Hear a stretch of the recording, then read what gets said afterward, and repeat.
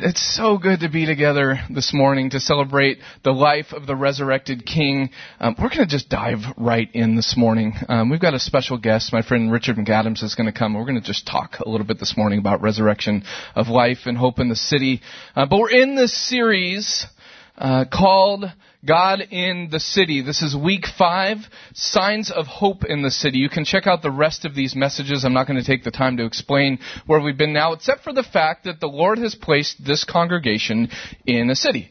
And ministry in the city is a beautiful thing, and it's a really, really complex thing. Cities are complex, but they're designed by God, and God designed believers, followers of Jesus, to spend time serving people in the city. People are moving to cities at unprecedented rates around the world. That's a global phenomenon, and it's in the Bible too. The Bible begins in a Garden of Eden in the book of Genesis, and the Bible ends in a new Jerusalem, in a new city at the end of Revelation. The Bible starts in a garden and it moves towards a city. People are moving to cities. God has a plan for cities and it includes us. And so it's important as a church in a city to take time to talk about how God works in a city, because cities can be scary and some people think cities are dying. Right? But I think cities are coming to life because of the resurrection power of Jesus. Amen? Amen. Don't let the enemy tell you that cities are dying outright. Is there sin? Is there brokenness? Is there suffering in the city? Yes, we can't deny that. But God is alive and He wants to use us. He doesn't need to use us. He could, and everything would be fine. But for some reason in His kingdom, He decided that He wanted, by His grace, to use you and me to be His hope in the city. It's a beautiful thing that He's called us as reconcilers, as ambassadors, as though God was making His appeal through us. And that is the good news of the gospel. The gospel. In the Greek, evangelion, it's good news. That's what the gospel means. In fact, in the New Testament, the word gospel is used 101 times. 101 times throughout 27 books in the New Testament. Good news. Good news. What is the good news? The good news is that Jesus paid our insurmountable debt for us. He did it. Nothing outside of Him. In no other place, in no other name, in no other person can we find redemption and salvation from the sin that plagues us. And I'm certain of this because I've discovered it with the help of friends that I would never have been able to fully grasp this good news. And we're always grasping more of it. It's a progressive revelation. It's not like we get to one day when we're 43 years old and think, that's it. Everything that God wants to give to me, I've received already. It's every day we wake up, He has something more for us. Something else that He wants to transform in us, because the Word says that we are working out our salvation. Working out our salvation. Not earning it, but working it out. That means wrestling with God for it. Working out our salvation daily. We come to Him and say, God, there's more You want to do in us. But the good news will never become fully the good news until we have taken proper inventory of the very lowest depths of our brokenness. That's what we get to do in recovery circles. We call it a 4th step. If people get to the 12-step process, a lot of people get to 3, and they feel okay, and they get to 4, and they stop for a year or 8. Because the 4th step says we're supposed to take a fearless moral inventory of our whole life. Whoa. We're supposed to go back and look at everything that's ever happened so that we can give it to God. Not so that He can beat us over the head with it. We don't serve a God that wants to beat us over the head with our sin. If we did, I'd be dead by now. And maybe some of you would as well. But God is alive and He wants to redeem us. He wants to restore us. And He says, go take a look. Look at everything that I've redeemed. I'm just about that powerful and more. I'm more powerful to defeat all of your sin and to raise you up. But you got to look at it. You got to be honest with yourself if you're going to receive the fullness of the redemption that I have for you. So in His very first sermon, He kicks it off like this on a hillside. Blessed are the poor in spirit, for theirs is the kingdom of heaven. The poor in spirit, those who understand that their greatest poverty in life is a spiritual one. That without God's grace every day, we will not make it. Our greatest poverty isn't about how much money we got in our wallets or how big our houses are or what street we live on. If the King comes right now, none of that matters. It just matters if we've given it all to God, because we're poor. Without Him, I got nothing. So blessed are those who are poor in spirit. When you are poor in spirit and you inherit the kingdom of heaven, we begin to mourn. Blessed are those who mourn. What are they mourning? We're mourning our sin. If we do a fourth step and get to the end of it, we're going to stop pointing fingers at people because we're going to be like, I'm just so glad you saved me.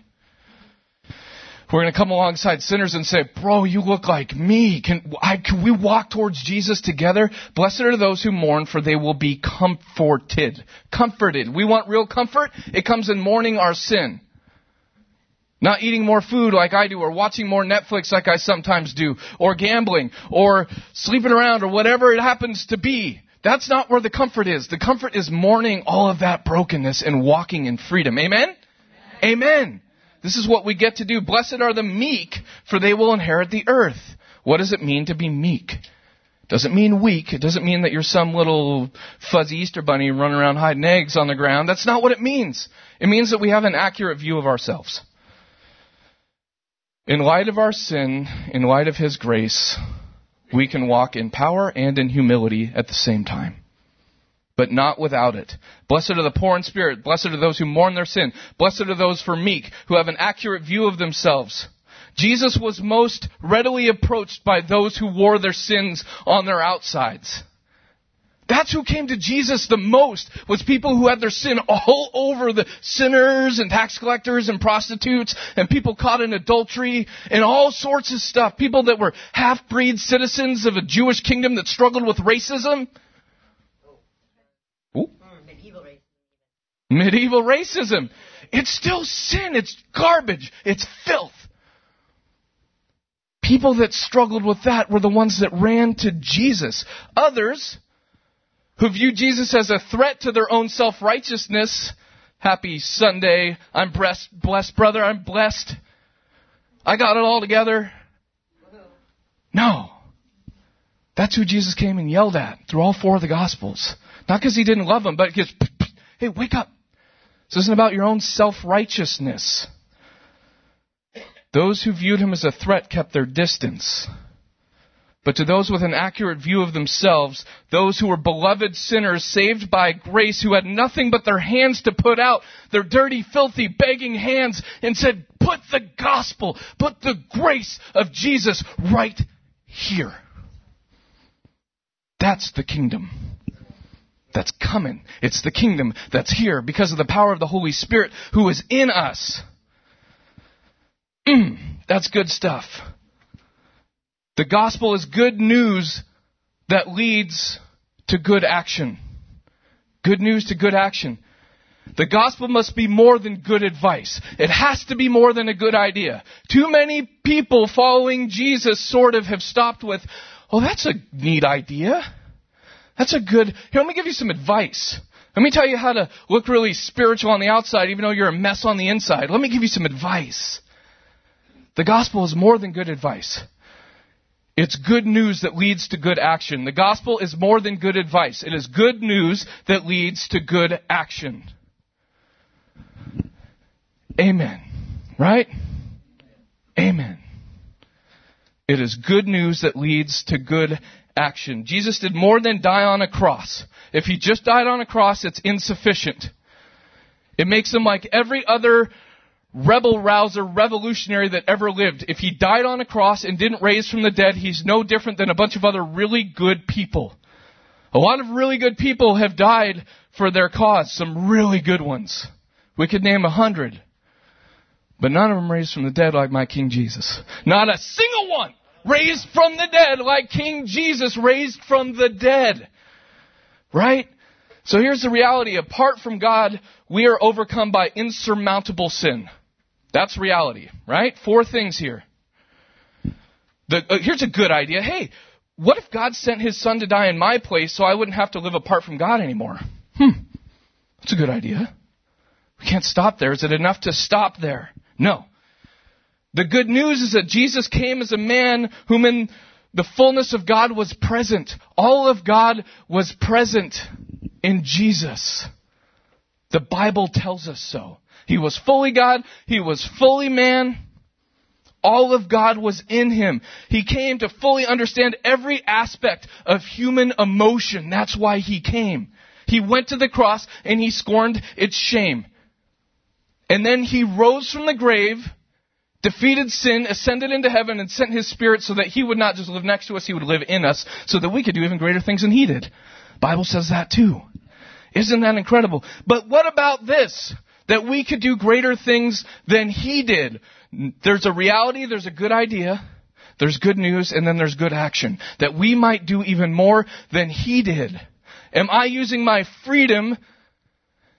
Am I using the humility that I've found when I have mourned my sin with my begging hands and finding other people with begging hands like me and saying, follow after me, the King of all kings? Is that part of what I'm doing? Is that the good action? Am I using my time in the city to help others find the same freedom that I have found? Good question that we each get to ask ourselves every day. Am I using my day to the fullest? Am I? I would suggest the good news is that many people in this room, I love this church, many people in this room are using that freedom every day. So we're doing it. Let's go inspire others to do it. Let us spur others on towards love and good deeds. So we tend to tell good stories, good news, right? We share good news about things that have either happened to us that were good and unexpected, or things that we know that are coming that are good and unexpected. Hey, I got a new job. You ever tell somebody you got a new job? Multimedia websites and social media apps are dedicated to telling people that we got new jobs. Every day. Every day. I got a new job. Been in my job 4 years. Congratulations on your new job. We did. It's good news. We share the good news. We got a new job. Hey, I aced my test. Hey, we found our cat. I don't have a cat. But, if I did and we lost it. The Groves lost a turtle a month ago, and they found the turtle was gone for a year, guys. The Groves' turtle was gone for a year, and they found it. That was good news. That was good news. My friend is coming to visit. That's good news. We have all this good news. But to proclaim the gospel of Jesus Christ is to do more than tell some good news about what we know. That's why Christianity stinks when it gets delivered sometimes. That's why the gospel stinks when it gets delivered sometimes. Not because it's not a good message. It is the best message. Sometimes the package we deliver the message in, I would suggest, stinks. Ever come in contact with someone who had a really great message in a really wretched package? Whew. Don't take me down that trail right now. I'm not even going. Help me, Jesus. The point. Sharing the good news of Jesus is more than sharing what we know. It's more than convincing others to think or believe just like us, or we won't be in relationship with you. It's about being so profoundly overcome by what we've received in exchange for our sin.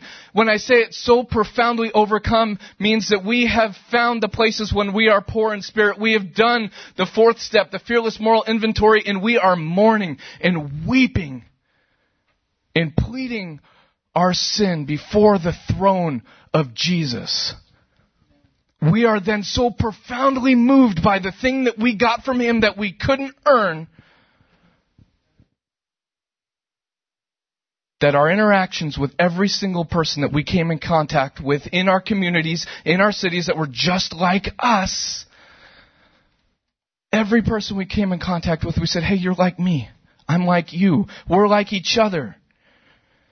We are so overwhelmed by this profound grace that it moves out of our head, it moves into our hearts, and then as Wayne Cadero, a pastor in Hawaii, would like to say it, from our hearts it bleeds down into our feet and out of our toes. The grace of God.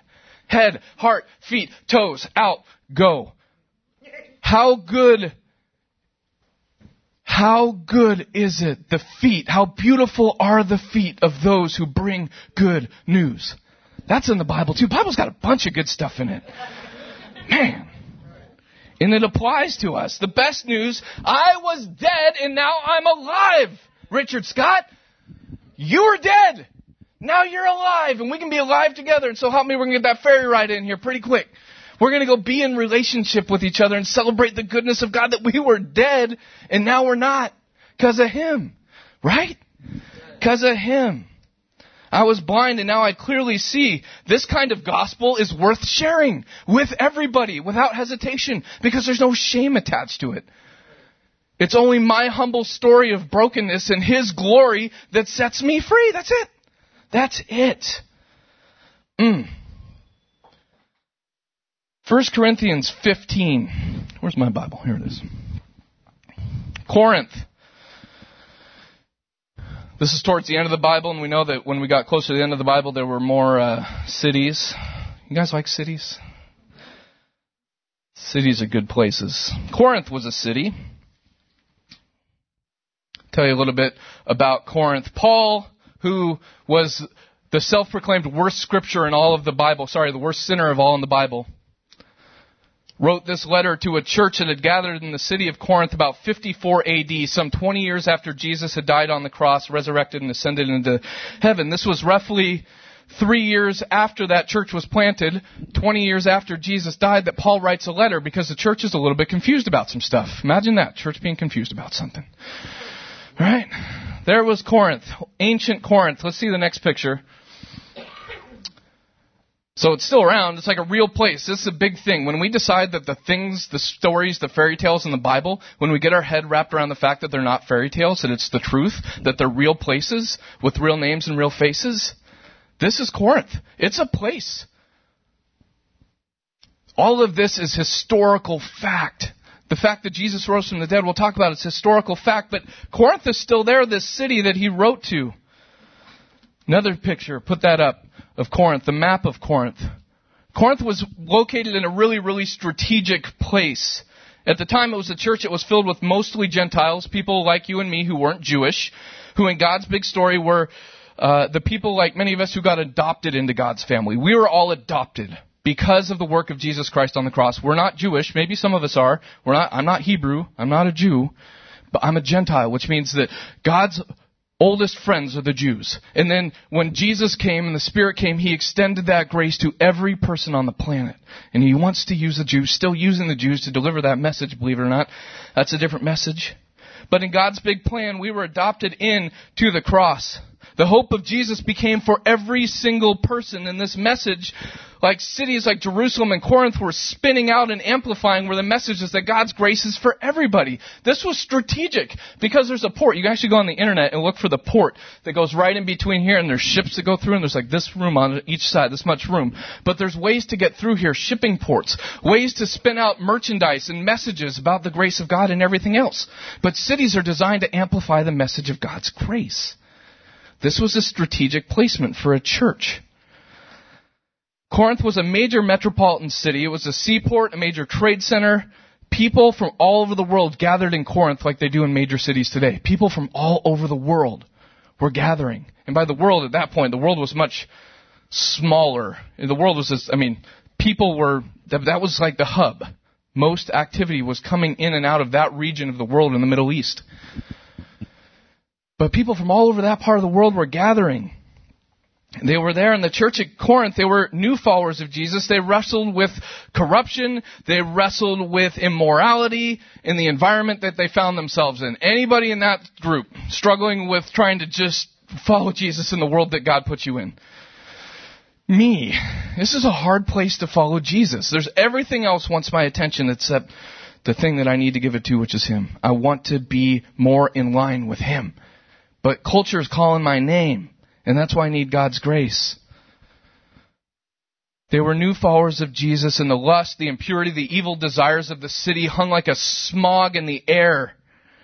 And so Paul wrote this letter, and he asked them a question. He was responding to a question. How do I live in a city? How do I love my neighbor? Like Jesus said, to love my neighbor. How do I build relationships in the city without adopting all of its practices? This stuff is good for us. How do I do that? And more than placing judgment on this corrupt city, this is what I love about Paul. He didn't yell at the city that the people were in. He gracefully addressed the church concerning its struggles. He didn't talk about the immorality of the city. He talked about the immorality of the church in the city. Isn't that a beautiful grace if we clean up our side of the street first?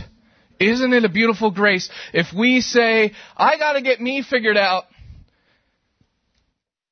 and then maybe you can join me and you can get you figured out and we can get each other figured out together. Not codependently, not independently, not dependently, but interdependently. We can help each other figure out our mess and hold our hands open. And we don't even have to beg anymore. God just gives us grace. We don't have to plead for it anymore. He just gives it to us freely. The gospel was never about pointing fingers. It's always been about modeling a dependence on the grace of Jesus. A.J. Swoboda, a Foursquare pastor in Portland, says it this way. He says, following Jesus is about drowning in an ocean of grace and inviting others to watch. Wow, what a beautiful picture to say. I'm going down in this thing.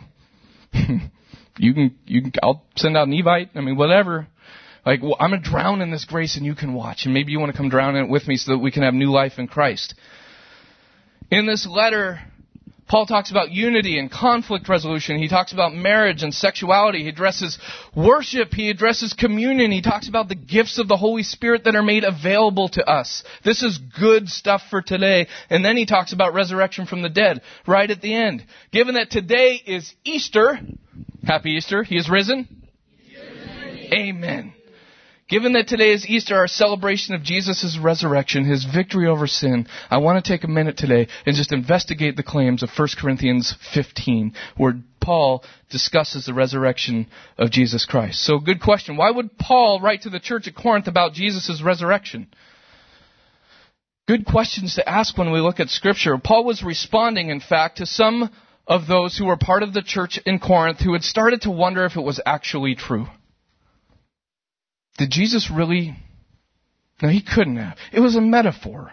He couldn't. It's just too hard if he did, because I got to reconcile my sin. But more and more, the problems of Corinth are the problems of today. More and more people in cities and communities, those who have followed Jesus, are now wondering. Maybe you've wondered. Feel free to wonder, by the way. Please do not stop wondering. Please do not stop coming to other people with our questions about whether or not Jesus rose from the dead. If you're wondering about it, come and talk to us, because that's a grace-filled conversation about why I think that he actually did raise from the grave. But people in Corinth were wondering if he actually did. The Gospels of Matthew, the good news of Mark,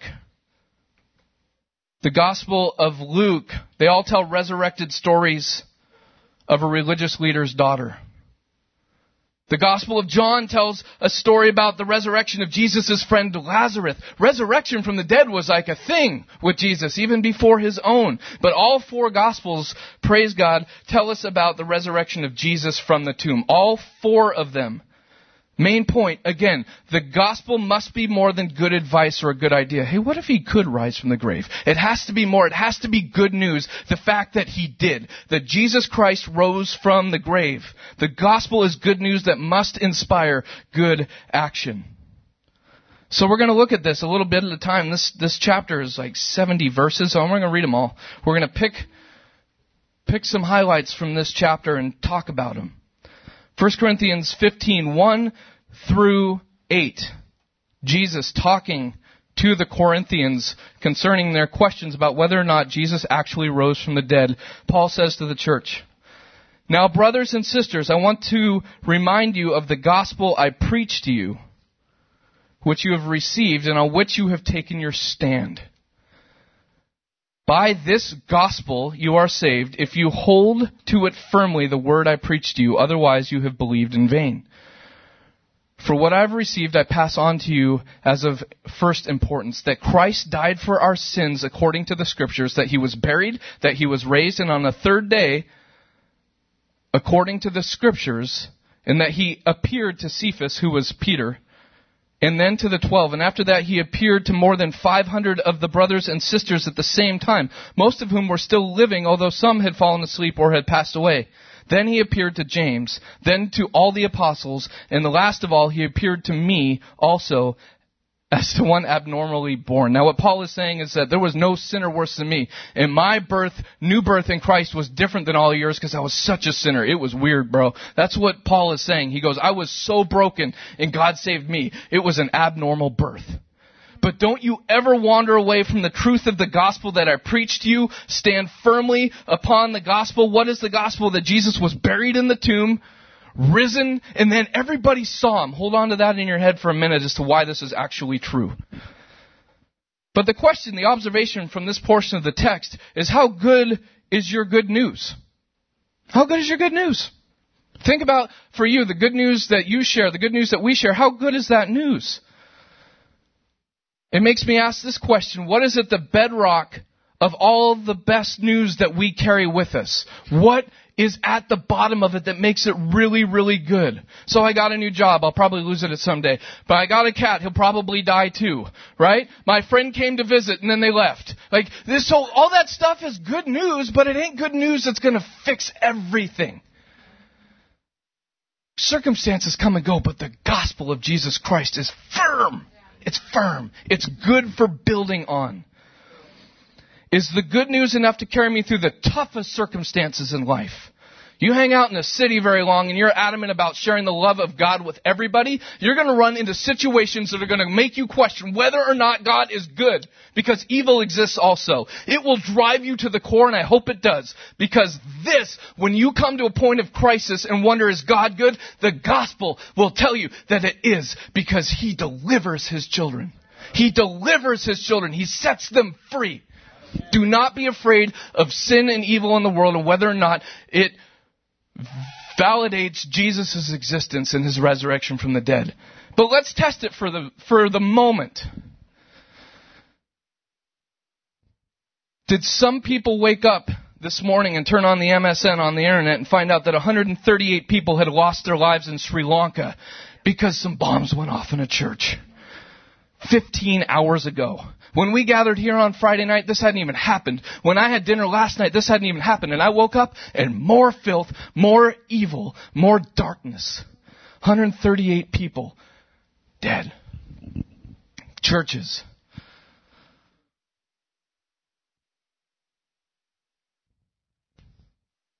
Yesterday, I got on the Facebook and I saw my friend Tom Gordon.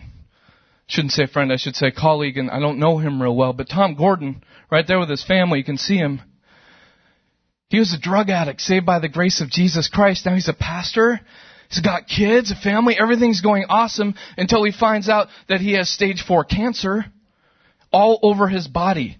And so he posted a 10-minute video on Facebook the other day and essentially said, guess what? I got cancer, but I serve a resurrected King, and I bet you Tom, I know he is. He's preaching right now in Edgewood down in Tacoma, preaching the gospel. Whether he lives or dies, his life is eternal in Christ. And he says, I want more days, but more than my days, I want the glory of Jesus. And so I sent a message to Tom this morning. I said, we're going to stop and pray for you. Because in this video, he goes, I don't need your pity. I need your prayers for resurrection power.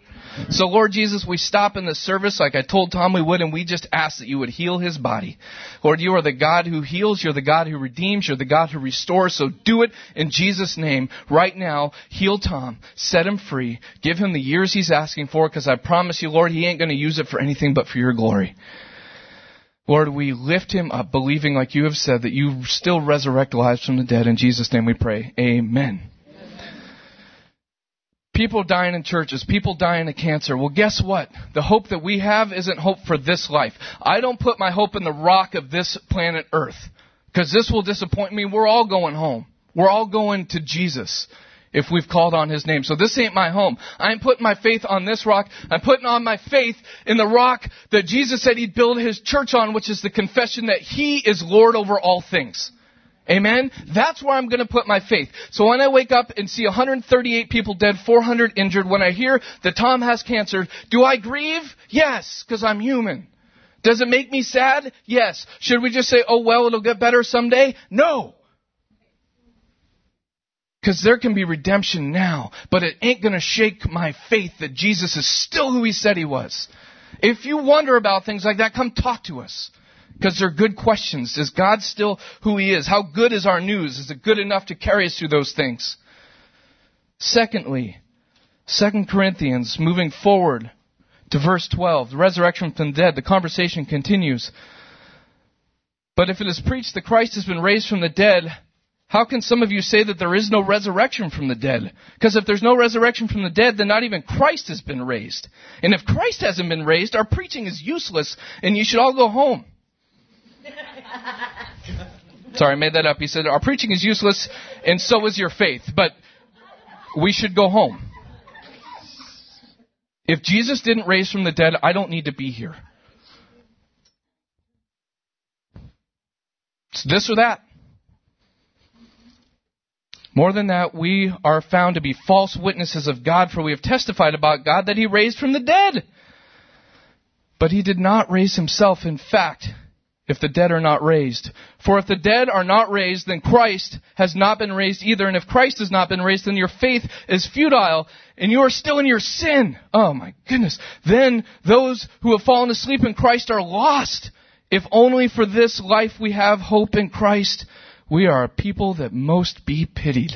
Oh, if we only have hope in this life. But Christ has indeed been raised from the dead, the first fruits of those who have fallen asleep. For since death came through one man, Adam and Eve, the resurrection of the dead must come through one man. Adam let the world down. Eve let the world down. Jesus brought it back. That's another message. For as in Adam all die, so all in Christ must be made alive. Whew. More than the Easter bunny, observation 2, is Jesus. He is more than the Easter bunny, because the Easter bunny's going down. He's got till Jesus comes back, and then that's it. He can take his eggs and take a hike. But Jesus is taking us home. He's taking us home. That's what Jesus is going to do. He's going to take you and me home. Why did He have to die? That's going to be a different sermon. Why did He have to raise from the dead? Because if He didn't defeat our sin, then we should just go home. It either happened or it didn't, the resurrection for the dead. There's a quote off this slide by a guy named Lee Strobel. If you are struggling with your faith, and I hope that some people in this room are, not because I want you struggling with your faith, but I want to be a place where people can come who do struggle with their faith. Get it? Okay? Lee Strobel was a man that set out to disprove the existence and resurrection of Jesus. He said, I went to a psychologist friend and said, if 500 people claim to see... Remember 500 people we talked about? Okay. Remember 500 people claimed to see Jesus after He died. It was just a hallucination. He asked that question. If 500 people claimed to see Jesus after He died, it was just a hallucination. He said hallucinations are an individual event. If 500 people had seen the same hallucination, that's a bigger miracle than the resurrection.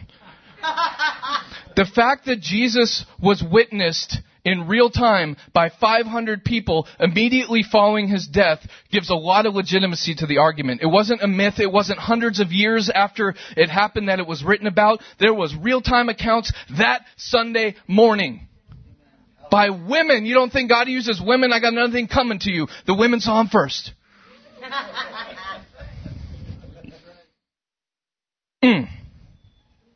Lee Strobel was an atheist, but he did not arrive there overnight. He couldn't find anyone that would answer his questions about evil or suffering in the world. That's where Lee Strobel found himself. His family wasn't involved in a community of faith.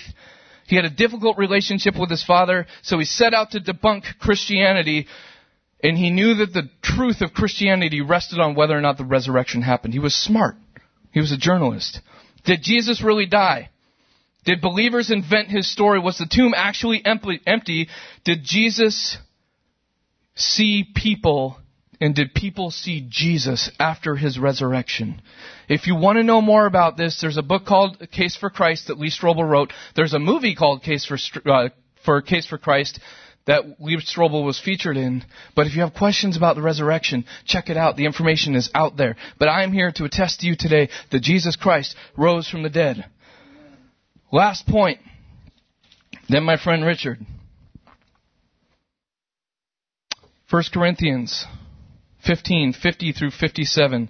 I declare to you, brothers and sisters, that flesh and blood cannot inherit the kingdom of God, nor does the perishable inherit the imperishable. Think that through.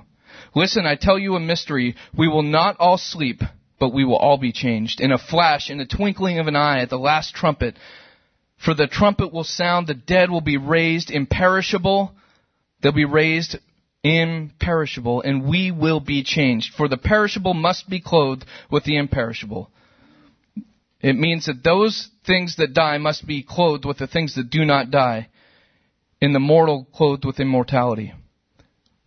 When the perishable has been clothed with the imperishable and the mortal with immortality, then the saying that is written will come true, like we sung and declared this morning, death has been swallowed up by victory. Where, O death, is your victory? Where, O death, is your sting? The sting of death is sin, and the power of sin is the law. But thanks be to God, He gives us victory through our Lord Jesus Christ.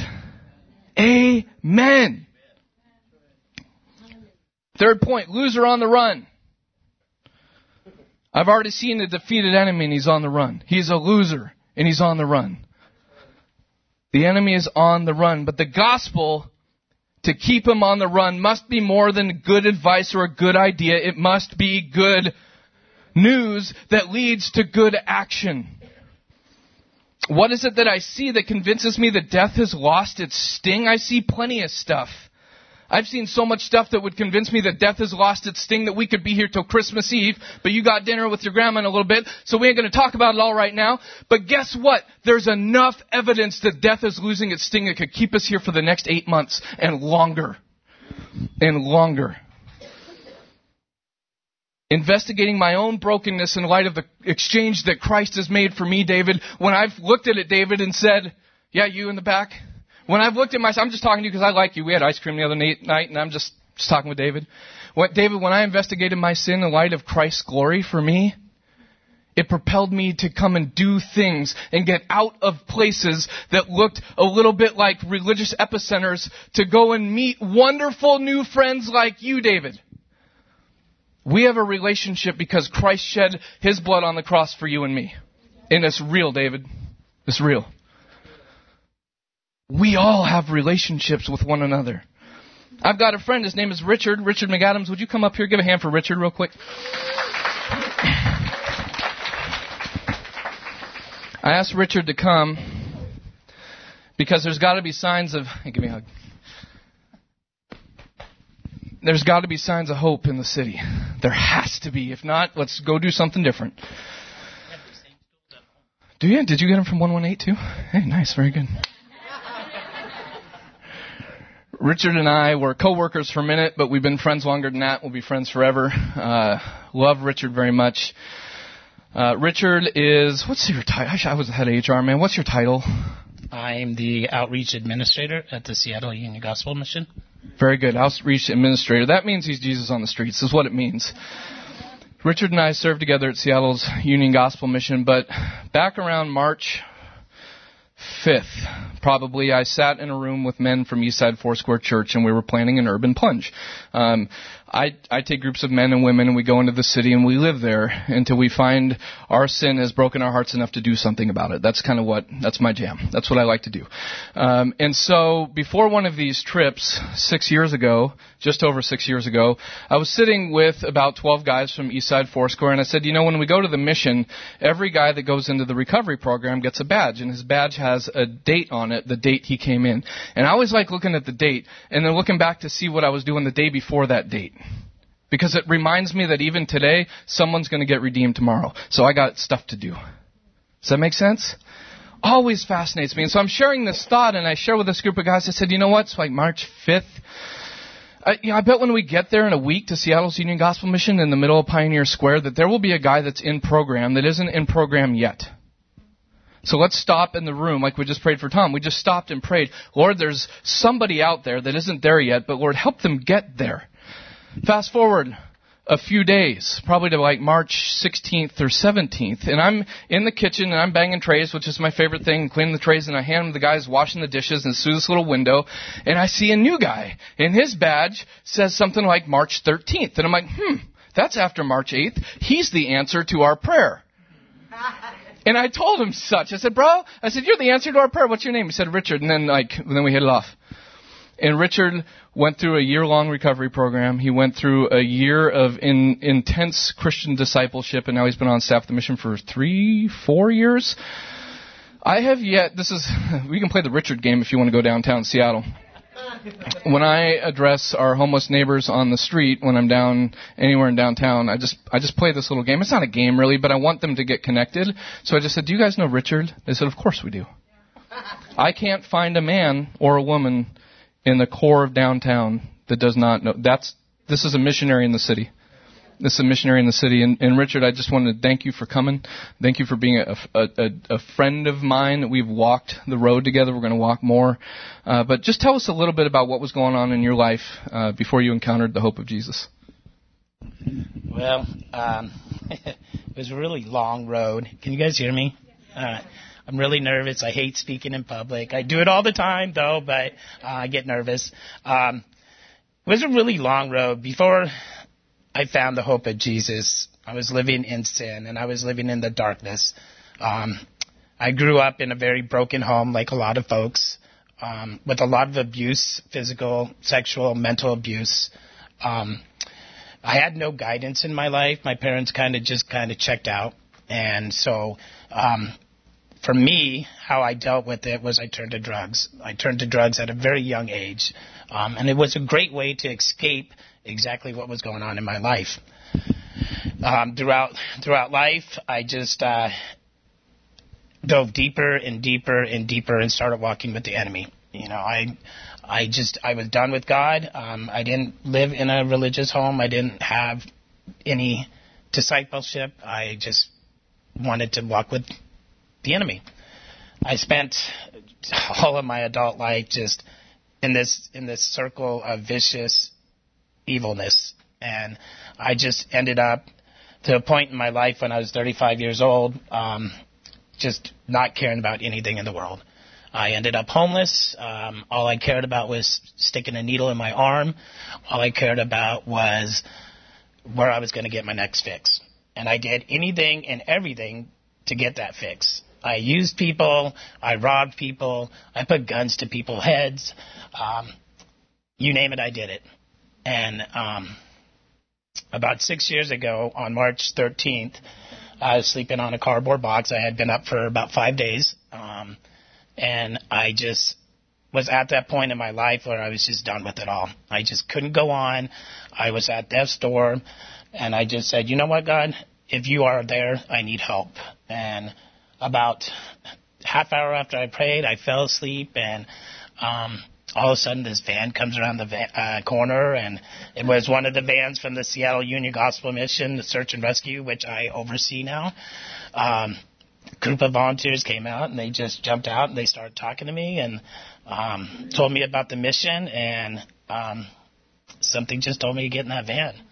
And I did. And here I sit today now with the hope of Jesus.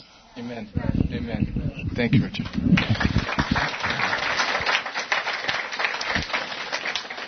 So on the other side of that, coming to Jesus, what are some things you've had to die to yourself in order to find new life in Christ, the recovery process? What's one thing that you've just had to just lay down that's been difficult? Oh, I've had to lay a lot of things down.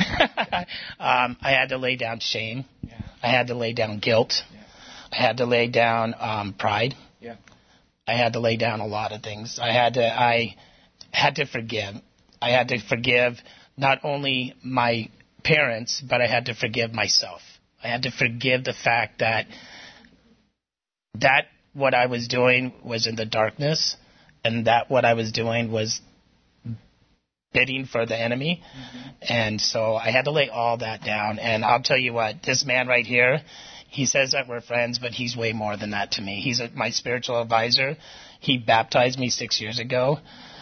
And I took him to the spot where they found me that night. And we were talking, and my middle name is Michael, and I used to always go by Michael. I never used my first name, Richard.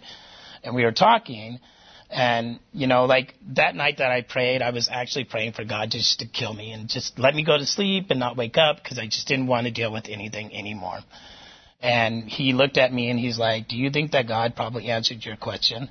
I looked at him, I'm like, what do you mean?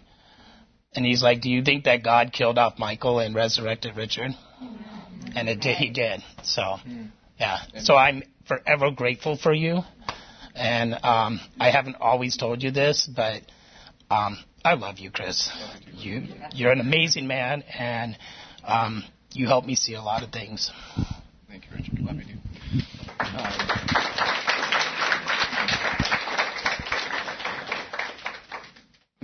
Richard, beyond your own story, and that's fantastic. In a city that's battling this narrative that says the city's dead, run away from it. What's a sign of hope that would encourage others not only to enter into the engagement relationship in Seattle, but in Everett on Casino Road? What's some hope you're seeing? That one I've been struggling with for a couple of days.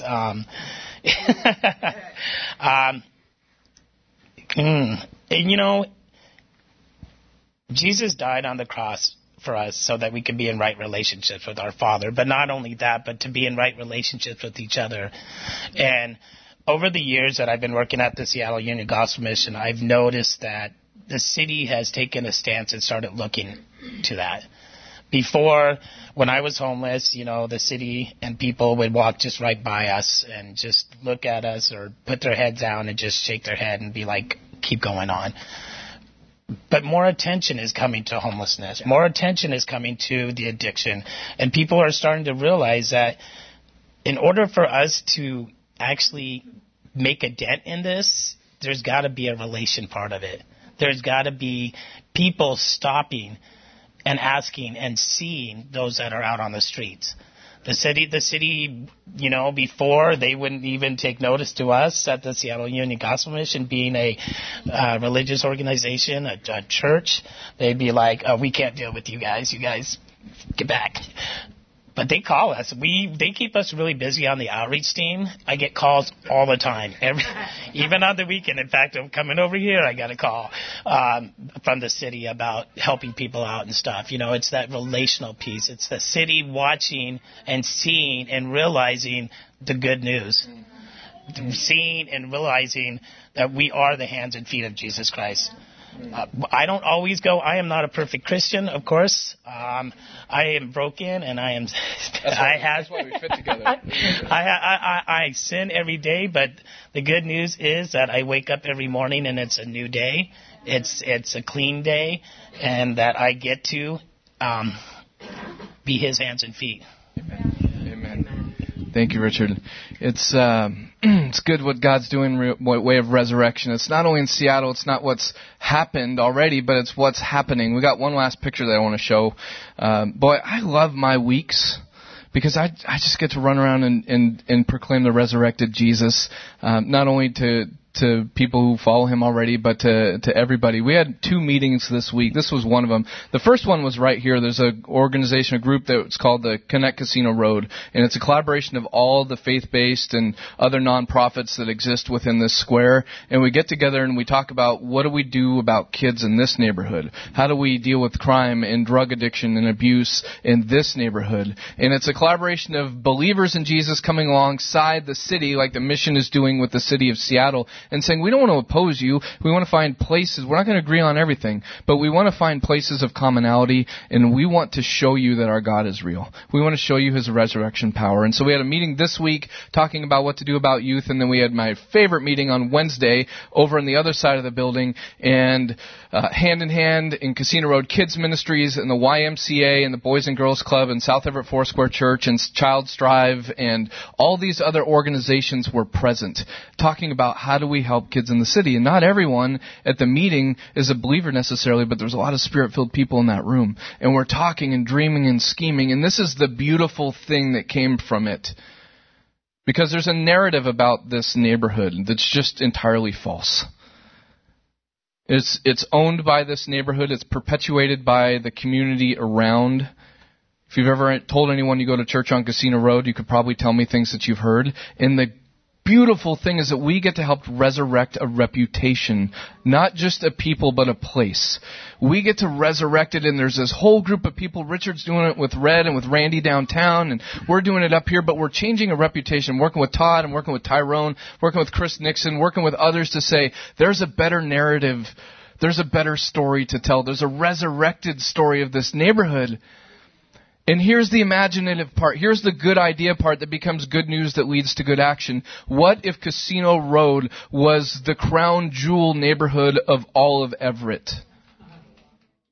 What if this neighborhood was the place where people came to run because they just couldn't get enough of the goodness that was happening here? That's a good idea. There's some good news. We could tell you more stories of good things that are going on with the young leaders of this generation that are here. But what about when it happens, when the resurrected King resurrects a neighborhood? Amen? That's the vision, that's the life, that's the hope. We do it together next to each other. Richard in Seattle, all of us in Everett. Some of you are missionaries to Seattle. Every day you go down there. Every day you're in the city. Some of you are in the city up here every day. Brian Holmes, Jolene Holmes, missionaries in the city. God's called us here. He's called us to work together to celebrate the resurrected King. The resurrection happened. I stake my claim on it my whole life. Amen. And that's not a reason to beat people over the head with truth. It's a reason to extend the same grace that I found when I considered my own brokenness, right? These are relationships that we find when we get over ourselves and just go out and meet people. You know, maybe it's a few days from now you're going to meet your Richard McAdams, lifelong friends just in the city, washing dishes back and forth in the kitchen, right? So let's just pause and consider as we close the resurrected King. We don't do this often, but I think that it's important today for each of us to consider our place with Him. I'm not going to ask you to stand or raise your hand or look up or anything, but I just want you to sit with Jesus for just a minute and ask the question. Let Him ask you the question, in fact. The same question He asked Peter in the Gospels. In the account of the good news, the same question Jesus asked Peter. It's the same question Jesus is asking us. Who do you say that I am? He would ask each of us today, who do we say that you are? And if you are legitimately, genuinely in a place where you're still grappling and struggling like Lee Strobel did to say, is this even true? Is this even good news? Is Jesus just a story? If you have questions like that, come and ask. Because they'll be met with open listening ears. Not hearts that are bent on correcting or refuting, but listening ears. Someone to weep with, someone to tell your unimaginable story to. And you will find grace and you will find rest for your souls. That's exactly what Jesus promised us when we lay our burdens down. But let's ask ourselves this morning, who do we say that He is? And if you have yet to make a decision to say, Jesus is the King of my life, absolutely everything upon everything, beyond everything else. If you've yet to make that declaration and you want to, it's easy. You just do what the Bible says to do, which says if we believe in our hearts that Jesus Christ is Lord and confess with our mouths that God raised Him from the dead, we will be saved. Just confess. Believe. Believe. That's it. He'll trade the great exchange. It's everything. He will take all of our sin for all of His glory. That's the exchange. That's why we're here on Easter. So, Lord, if there's anyone here, I pray that you would give them courage to make that confession. Just say, Jesus, I believe. I lay my sin down. I can't be the Lord of my life anymore. You have to be. Just, if that's where you're at and you just say those things, confess that. And then if you want, tell somebody, tell a friend, tell someone. If you're struggling because that used to be the case and it's not anymore, tell somebody, come and pray with us, come and talk with us. We just want to be real broken people that are really saved by the grace of Jesus Christ. So Lord, we give it all to you. You gave it all for us. You did not leave one thing on the table. You breathed your last on a cross.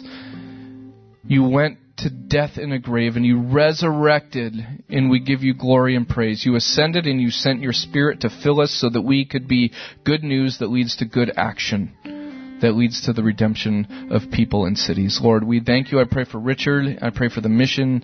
I pray for Connect Casino Road and Casino Road Kids Ministries and Hand in Hand and South Everett Foursquare and City Life. And Lord, just do it. We're here. Say we're here. Lord, we give you glory. We give you praise. In Jesus' name, And everybody said... You've been listening to a podcast from South Everett Foursquare Church. For more information about us, please visit us online at www.southeverett.org.